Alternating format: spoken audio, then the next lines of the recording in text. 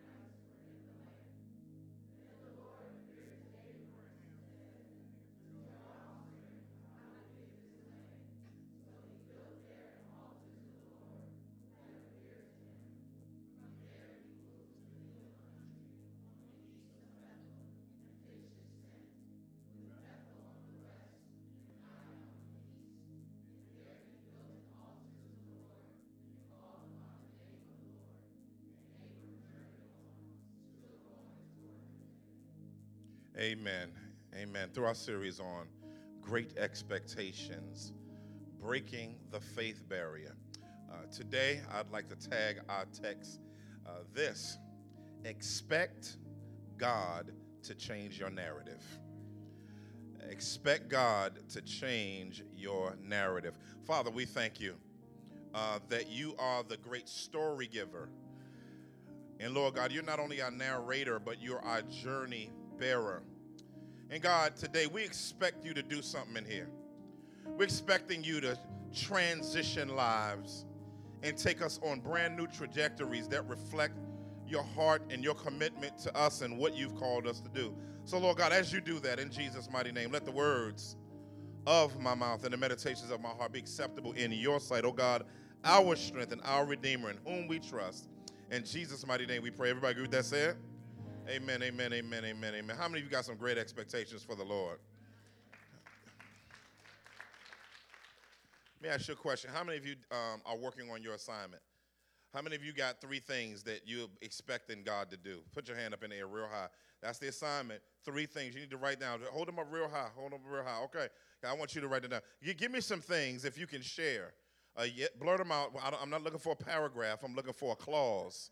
In Jesus' name. Remember, I'm preaching a sermon, so just give me a clause or a you can even give me a fragment, but go. Anybody? Wow. Say it again. Open the door for a new job. Amen. Anybody else? Patience. Amen. That is a great expectation. Yes. Okay. Working on generational curses. Yes, yes, yes.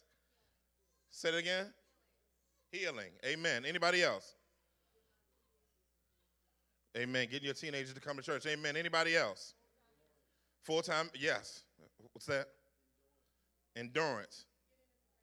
getting into grad school. I'm excited to hear all of these great expectations, and I think that there are. I want us in here to begin to develop an environment of expectation. I can't tell you what it's like to go into a place where there is expectation. It's interesting that the Bible says that Jesus could not do many miracles there because there wasn't much faith there. And so you don't want your life to be the environment where Jesus, he can do what he wants, yet he chooses to use faith as the mechanism to unleash his sovereignty. Oh, that was good right there. That was good. I'm an amen, Pastor. That was good right there. God uses belief to unleash what he was already going to do.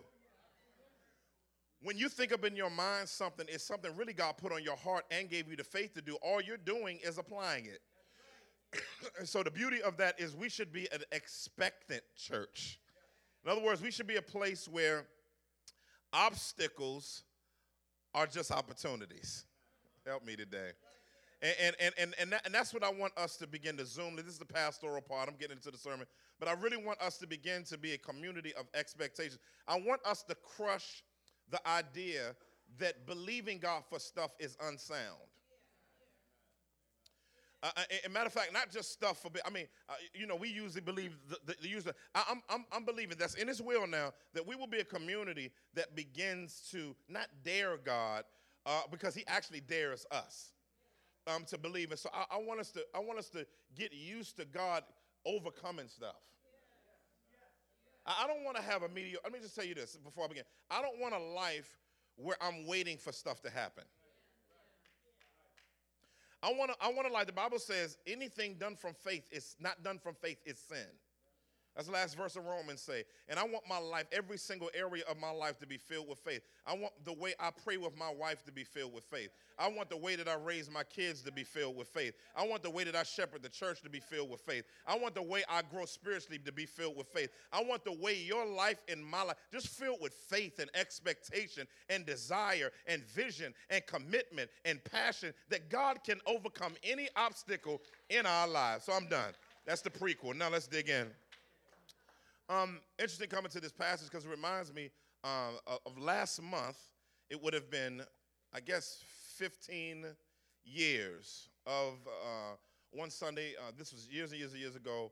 My wife and I were in Houston, Texas. I was a assistant pastor of about a 1,500-member church and, living the dream. And I was teaching at a Bible college and enjoying myself. So I'm in my 20s and I'm doing stuff that it usually takes years to do. And I'm excited about the opportunity. So we had a Sunday off. So we decided, hey, we don't get much time. We always in church. Let's get with each other. Let's just spend some time in prayer and have some family worship time.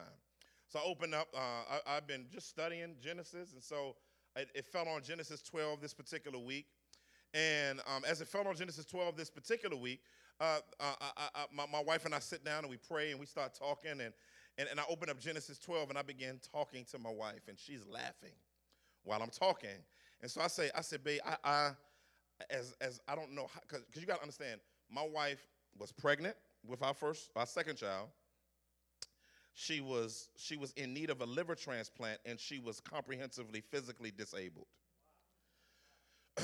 And we weren't balling financially. We just wasn't. We had like a month worth of savings in the account just in case something came up and we was off. And so the Lord said to us from Genesis 12, quit. Quit all your jobs. Now see, I'm like, now you got to understand. I'm like, okay, God, I hear you. I hear you. God, why don't you listen, I can work a few more months. We stack some more chips. Get everything set up so that we can be obedient.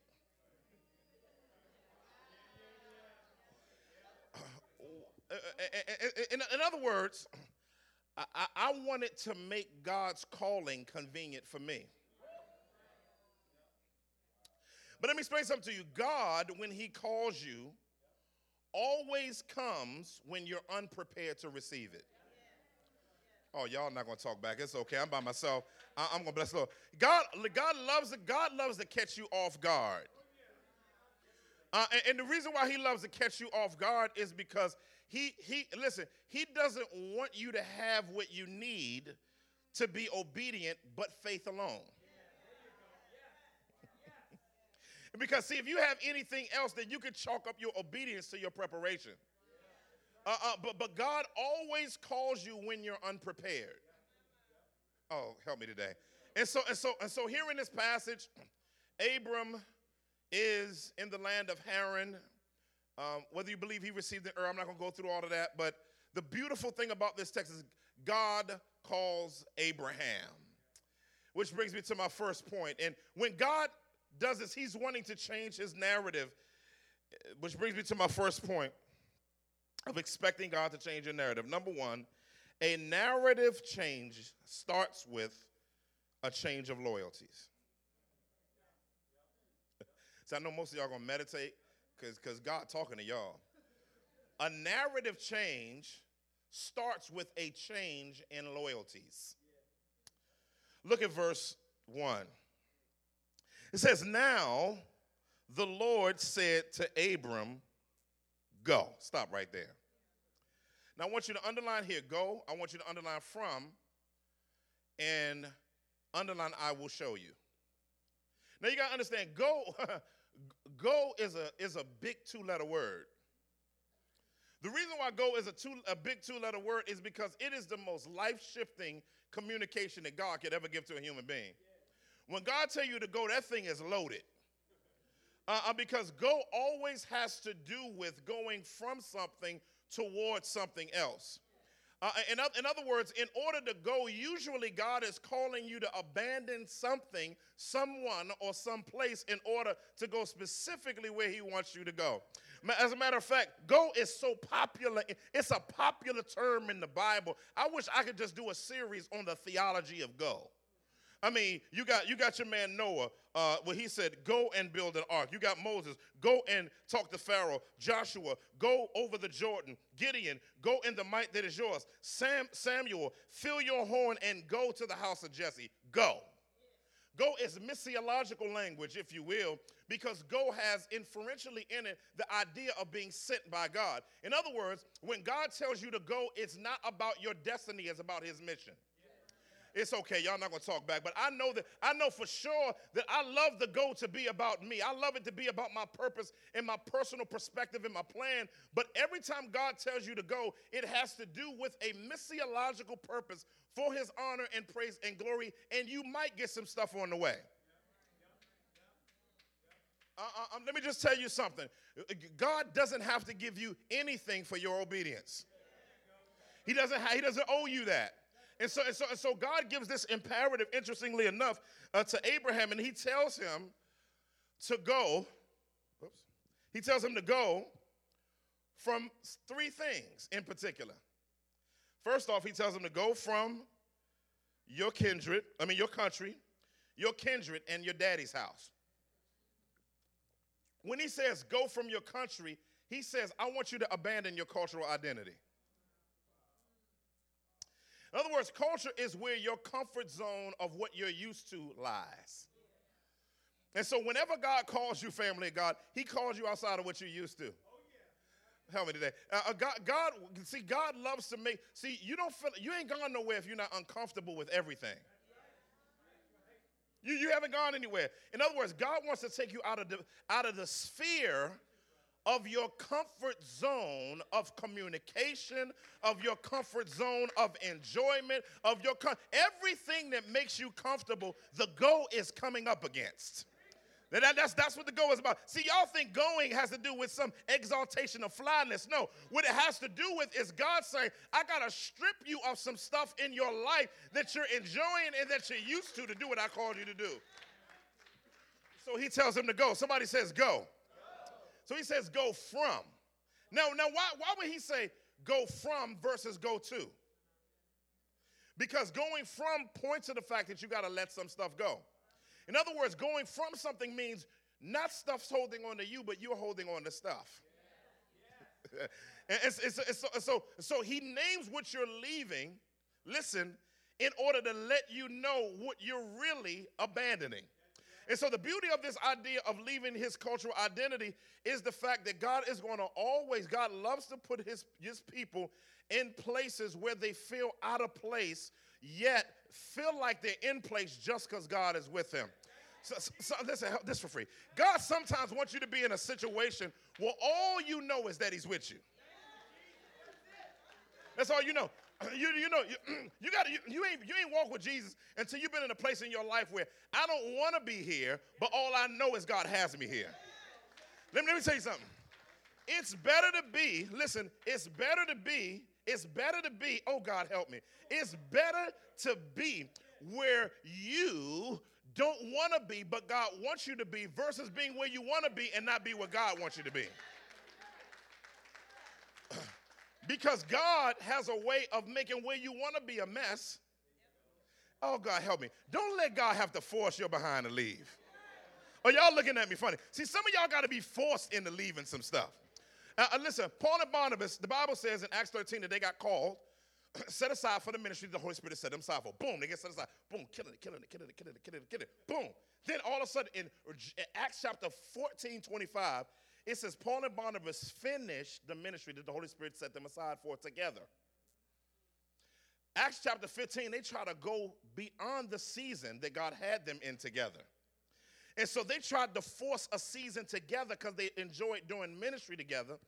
But God allowed a schism to come between the two of them over John Mark to split them up. And I believe God did that because they were trying to carry their ministry into a season together where God had ended it. Be careful. This for free. I didn't even mean to say this.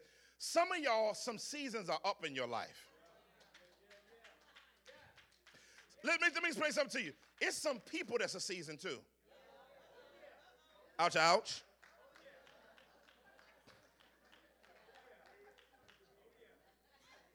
See, so some of y'all are trying to, some of y'all are real relational.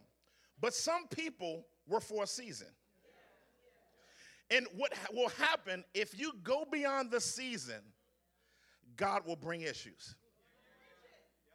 Because God is more concerned about his mission than your comfort. I got to move. It's too much to say right here. But he tells them, he says, I want you to leave your cultural identity. I want you to leave your land. Now you got to understand, when you know where the corner store at, you've been going to this doctor. You just got your doctor's situation. See, when you get older, you get about 40, doctors mean a lot different than it is when you're 21. All the old folk know what I'm talking about. Amen. They just mean different. You know, getting used to somebody all over again. In Jesus' name. Fellas, you're going to know one day if you just go to the doctor. That's a whole nother thing. That's for free for brothers because we hate the doctor. Anyway. Next thing, go from your kindred. Go from your family relationships. God is this tired of you making tribal decisions. See, when God wants you to go, some of us make family decisions. Some of y'all build your life around pleasing your mom and your daddy. Listen, and let me give you this for free. Some of y'all need to grow up. See, some of y'all need to leave some of y'all trying to stay home and keep money, and you're losing your adulthood.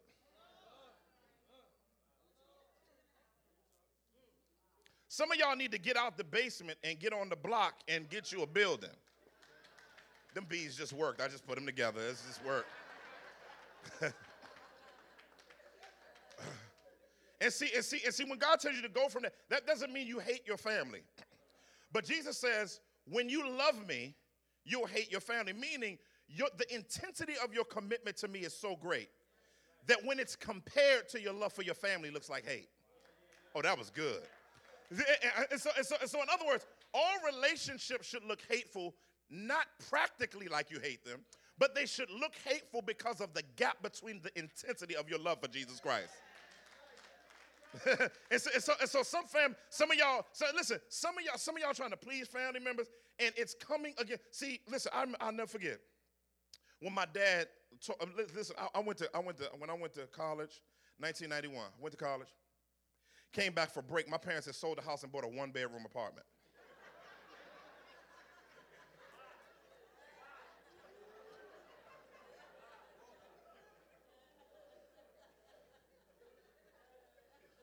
They were trying to tell me something. You understand what I'm saying? Don't let your parents have to try to tell you something. It was a funny show. I don't know what show. Well, it was like I think it was one of them home and garden things my wife had me watching. Man, the parents got the house redone after their son went to college, and his room was beside the kitchen. They built out the kitchen. And he said, "Where's my room?" They said, "In that closet right there." Listen, don't get your feelings hurt. Just get your feelings hurt by just going. And so God wants Abram to get out of his comfort zone, get out of his familial relationships. But this is the kicker right here. Don't get mad at me. It's just the text. He wants him to leave his father's house. Now, exegetically, what that means in Tanakh is this, is it means to leave loot. See, Abraham possibly was the oldest son, which means if he hung around after his pops died, he'd be the primary person with the family name. He'd get all the resources he already got, plus the resources of his daddy, the largest portion, and he'd run the family business. So everything would be passed over to him.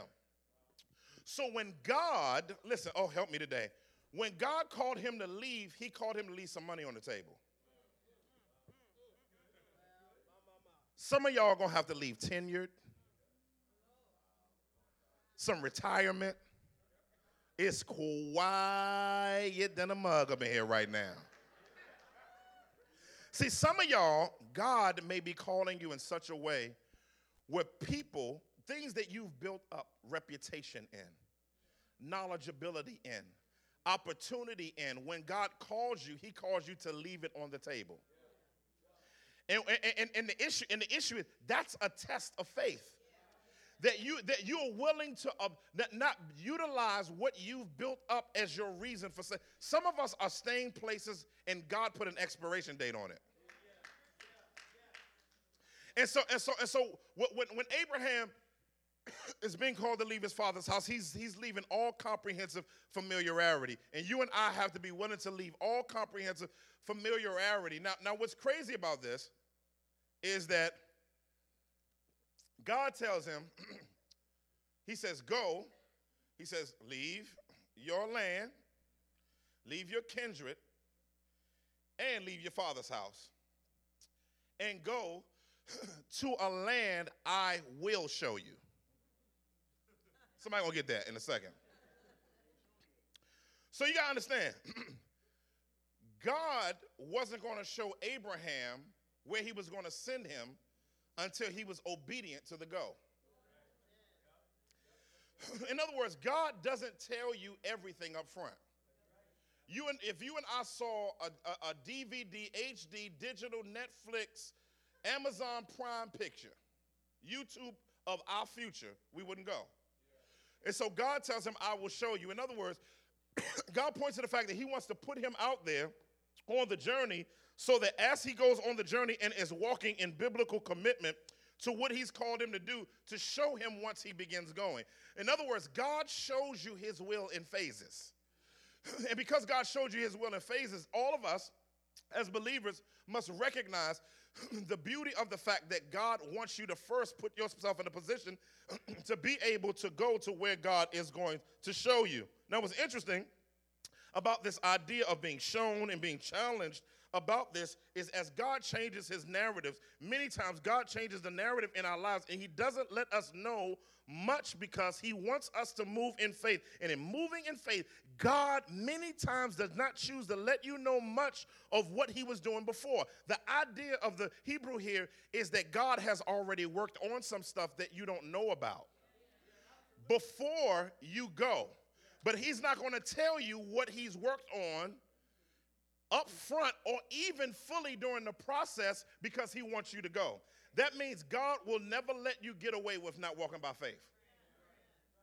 If you want, that's why if your life as a believer is boring, you're not walking as a Christian. Christianity is an epic journey with the living God. You're walking, listen, let me give you something encouraging. You're walking with the creator of all things in the universe. And he's bidding you on a journey to ride with him. That's a big doggone deal. God says, let's ride. Come on. Jump in the car with me. I got you. But God, I'm leaving. I got you. So you think they're more fun than me? Like, listen, I'm God. Like, I created everything. Do you know I created your passions? How am I not fun?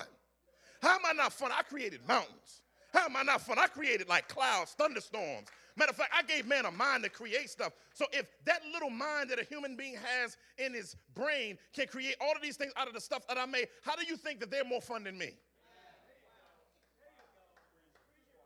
It's a saga to walk with God. It's a saga. Don't you be scared to step out on him. Now be scared to step out on you.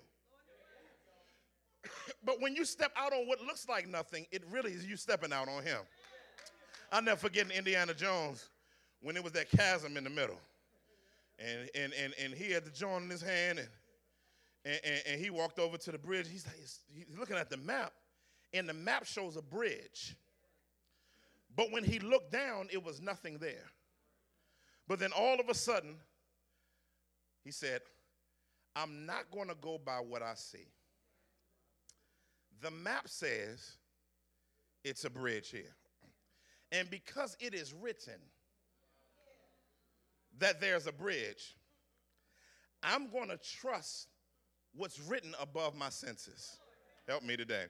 And then Indiana Jones did like this. He stepped out, and there was a bridge up under him in which he's able to walk off. All I'm trying to tell you is God wants you to trust what's on paper versus what's in front of you. And some of you right now, in the mighty name of Jesus, are going to have to close your physical eyes and open your spiritual eyes and put your leg out and step out. And you won't recognize that once you step out, God will meet you. Let me tell you something. God never calls you anywhere where he is not committed to keeping you. It's not. He's not. It's just like he's not like your buddies who say they're going to get the money back and you just make it instead of a loan, you make it a gift. He's not like them. Listen, God is a God of his word, and he will meet us every step of the way. I got to go to the second point. Help me today, God. We got a few points. Second point. A change of narrative is always larger than your personal journey. Always. A change of narrative is always larger than your personal journey. Look at what it says here. He says, and I will make you a great nation. This is amazing. And I will bless you and make your name great. This is crazy. So that you will be a blessing. That's amazing. So God doesn't give promises until after he gives the command. He always gives the command first so that you're following the command and not the promises. See, many of us want the promises but not the command. But the command is the foundation for the promises, not the other way around. And so God, after he tells him to go, then tells him, he says, I will make you a great nation. Now, know what's banging about that? Know what's amazing about that? Is that he left his family, but God makes him a nation. Oh, my God. Y'all don't know when to shout. That was the good part.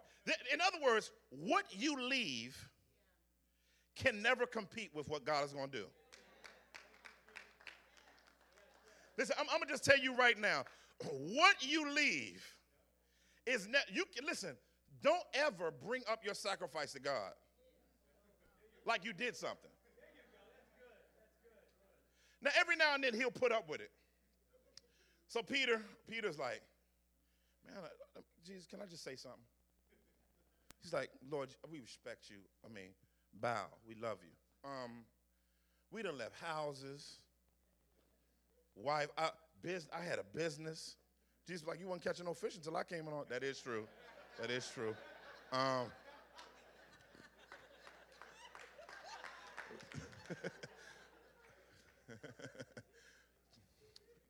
He said, we left a whole lot of stuff. Jesus says, I'll humor you, I know. But there's no one who hasn't left anything that won't get twice as much now and in the eternal kingdom. Let me just tell you something. Whatever you're leaving, you're going to feel lonely. You're going to feel broken. You're going to feel frustrated, and God will meet you. God changes. You thought you were leaving. You thought by the time God takes you into where you're going, you're going to forget about what you left. I need some faith. Listen, I'm just telling you, when I look back on stuff I left, don't let God have to close the doors on you for you to go. And somebody said, how will I know he's talking to me? When he makes your soul uncomfortable where you are. When the good thing about that sense you get about knowing I'm where I'm supposed to be begins to wear thin, you need to start seeking God. And listen, this is for free. You don't have to demonize where he's taking you from to validate where he's taking you. Because see, some of us want to make where we were bad in order to make us feel good about leaving. It's okay. You could have had a great season, a great stretch, a great opportunity, built great relationships. It's just that season is over. You don't have to make that bad. That was a good part of your journey. Just say bye, God bless you, have a good going away party, and go to the next season. Oh, man, help me, God. You don't have to make everybody, don't make people mad. You know, some of us get irritable because we hurting because we got to leave something, and then we take it out on the people around us. That was for free. Next, he says, I will bless you and make your name great. Man. So he leaves getting his family name, and God gives him a new name. Father of many, the father of a multitude, the father of nations. Then it says, so that you will be a blessing. This is what I like. Is God never calls you to do anything that's purpose-oriented that isn't bigger than you. So this is very, very important. This is very, very important because many of us think of purpose as me-centered.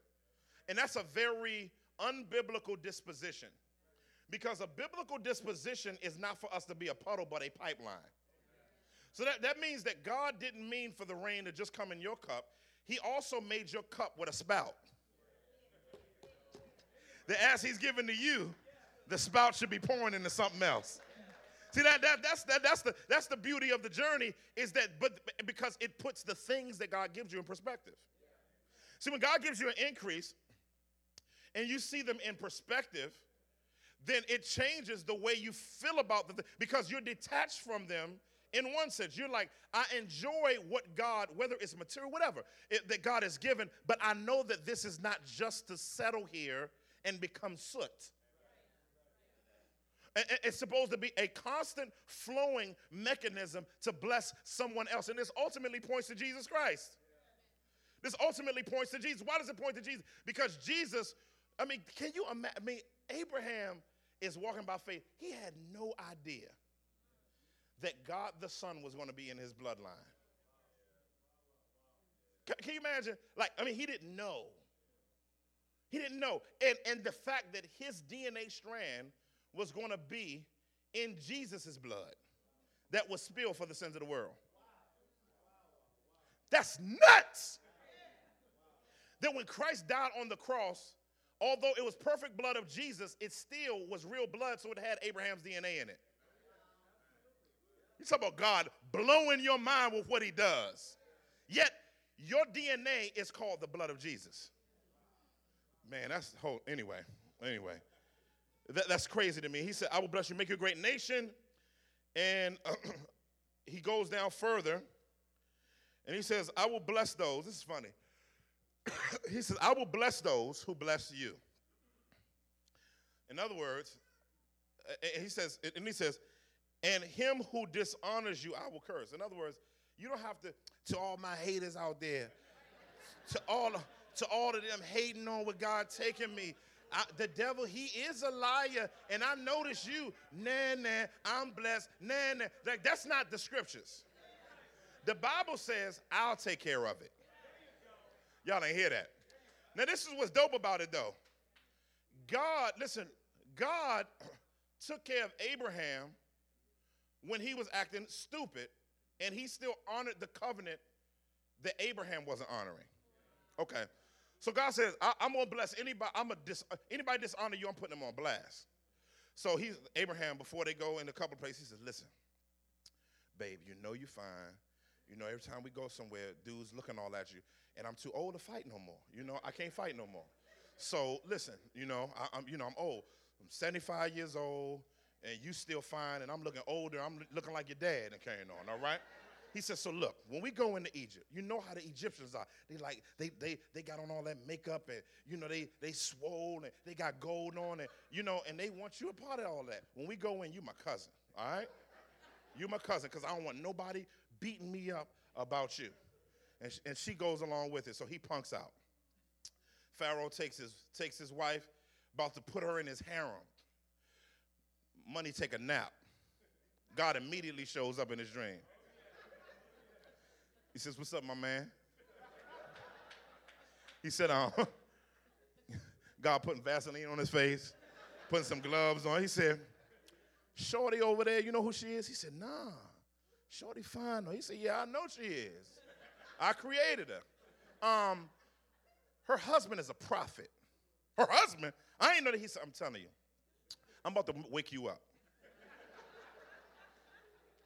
I don't care what time it is, but you get your butt out of that Egyptian cotton bed you laying on. Don't call no guards, because when I come after you, can't no guards protect you the way I come after somebody. And I'm about to wreck shop in Egypt, so I'm going to tear your whole household up. I mean, I'm going to put your whole situation on black. He like one of them battle rappers in Southwest Philly. I'm going to put your whole, rearrange your jaw. I'm going to pull my guns out, break your neck, tear you up, pull you out, up under. God went like a bit. You ever seen when I'm about to, man, they be scary, man. Pharaoh wake up, help, help, hey. And then he tell Abraham, take your wife. Man, you almost got my whole situation. Listen, and Abraham, listen, this is the grace part of it. Abraham was wrong. But God honors his covenant with him, even though he's wrong. Ain't it good that your obedience or disobedience doesn't stop God from keeping his part of the bargain? That's a beautiful thing. Last thing, and I promise I'm out your way. When God changed your narrative, and the narrative changed, the first leg of obedience to God sometimes feels unstable. The first leg of obedience sometimes feels very, very, very, very unstable. Look at what the text says. He says, so Abraham went. I like that. He went. 75 years old, the text says. He said, as the Lord told him, and Lot went with him. I don't know if Lot was supposed to go, because he said, go from your family.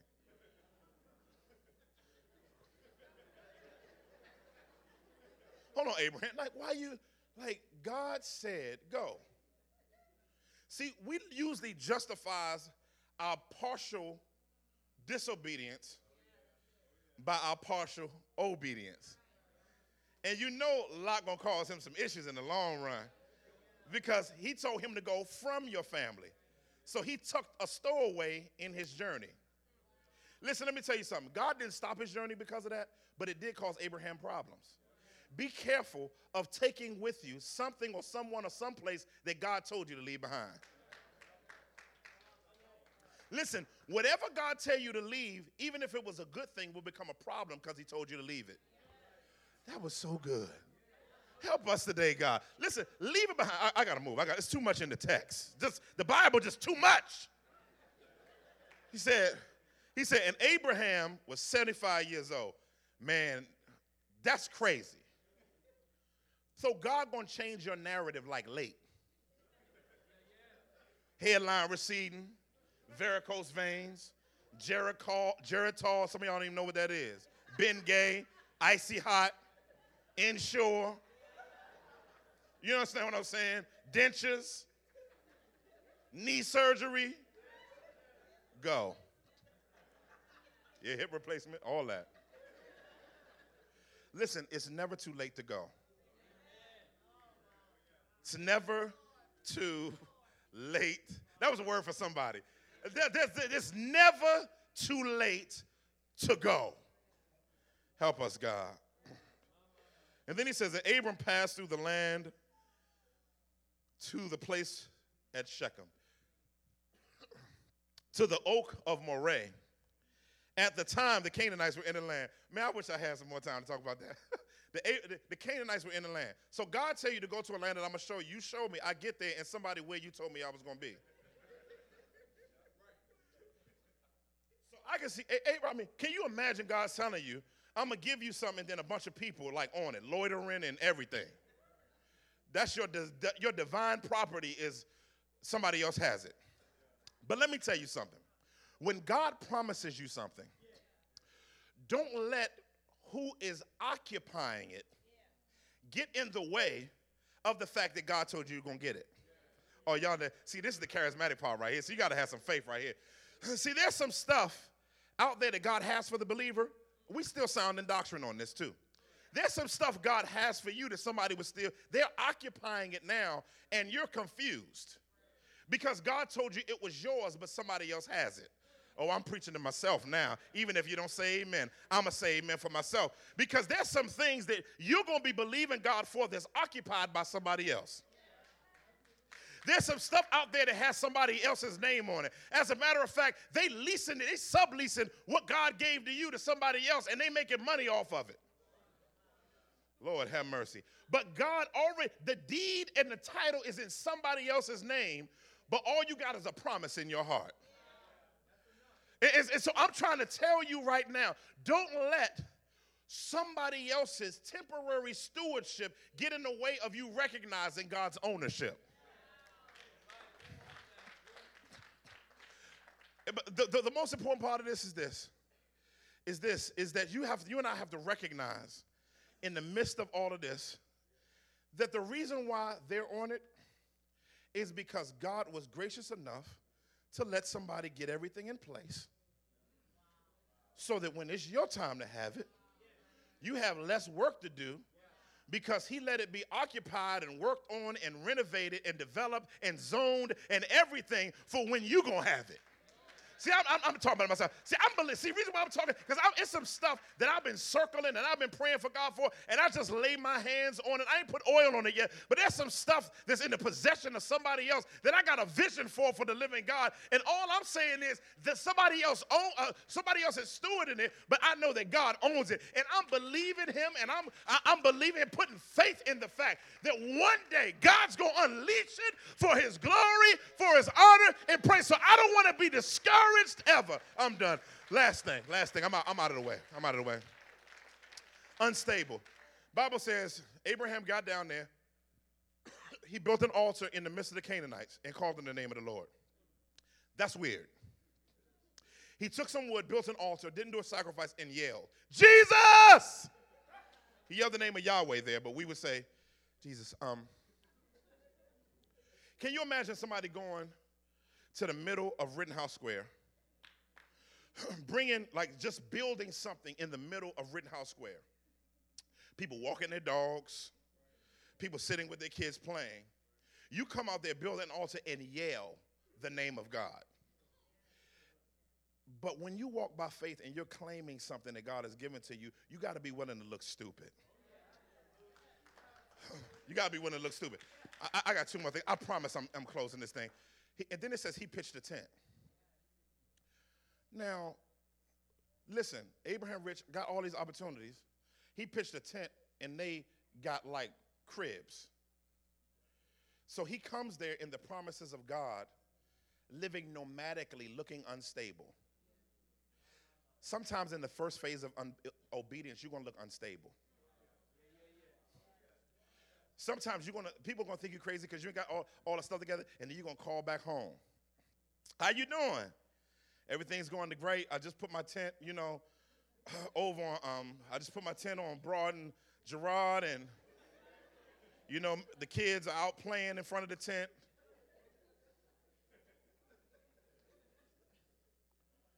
In other words, there are going to be people in your life that mean well, that are going to try to give you, and it's okay, but God, you got to walk through it. Last but not least, Jesus. This ultimately points to Jesus because he's the better Abraham. Jesus leaves his father's house. He was slain before the foundation of the earth, and he knew what his journey was going to be. And he still took the journey to save us. But then finally, we see that Jesus Christ takes the journey, dies on the cross for our sins, gets up from the grave. So he left heaven, left all of that, came to earth. And the Bible says something interesting, because the Bible says that Abraham got a greater name. The Bible says that at the name of Jesus, every knee shall bow and every tongue shall confess that Jesus Christ is Lord, to the glory of God the Father. In other words, God takes the name of Yahweh, removes it as the central covenant name, injects everything Yahweh is into the name of Jesus, and exalts it above his own name of the Godhead. In other words, Jesus obeyed and was rewarded. And then one day, everything is going to decrease with intense heat, and there will be an entire universe. Jesus gave up his throne and gained the universe. And so if our Lord and Savior could allow his narrative to be changed, his narrative was sitting at the right hand of God the Father. Because of our sin, his narrative changed, that he would take on an additional nature and live the life we could never live, died the death we could never die, raised from the grave we could never be raised from, and he got an upgraded body for us in his resurrection. And so if our Lord and Savior Jesus Christ could do that, so can we. Father, we thank you, we honor you, bless you for the glory of our relationship with you and the beauty of that. Maybe you're here today and you need God to change your narrative. The first thing about your narrative has to change is that you meet Jesus Christ as Savior. That's the ultimate thing. That he died on the cross for your sins. He got up from the grave on the third day. And he goes from you go from spiritual death to spiritual life. If you're here today and want to put your confidence in Jesus, slip your hand in the air. We'd love to talk to you about Jesus.